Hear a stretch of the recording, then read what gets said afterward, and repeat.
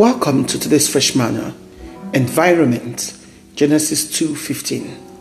And the Lord God took the man and put him in the Garden of Eden to tend and guard and keep it. As we know, God is the creator of all nature. The human artist expresses their personality through creativity, but it started with God expressing his infinite glory and creativity through nature. We are all created to share responsibility for the earth by being good stewards of the created environment, because our environment is an expression of the person and nature of God, and so should be treated with deep respect. So many today have abandoned the Creator and have begun to worship the creation, the environment, according to Romans 1:25.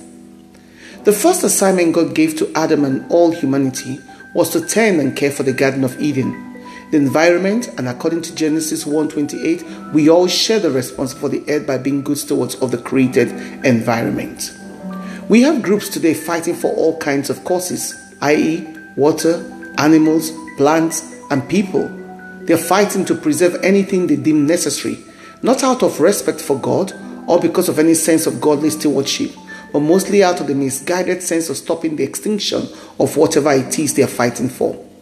Yet, we, like the Israelites of old, have defiled and desecrated the environment, as seen in Jeremiah 2:7.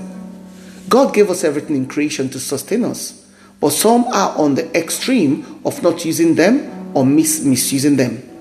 We have enough for both food and for fuel. We are required by God in 1 Corinthians 4:2 to faithfully care for the environment, because according to John 1:3, all things were made through Christ, and without him was not anything made that was made. So we didn't make anything. The fullness of God's creative power in and around the universe, and especially our environment, is seen in Psalm 104, verse 25 to 31.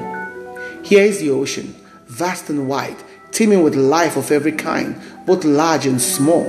See the ships sailing along, the Leviathan which you made to play in the sea.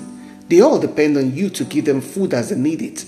When you supply it, they gather it. You open your hand to feed them, and they are richly satisfied. But if you turn away from them, they panic.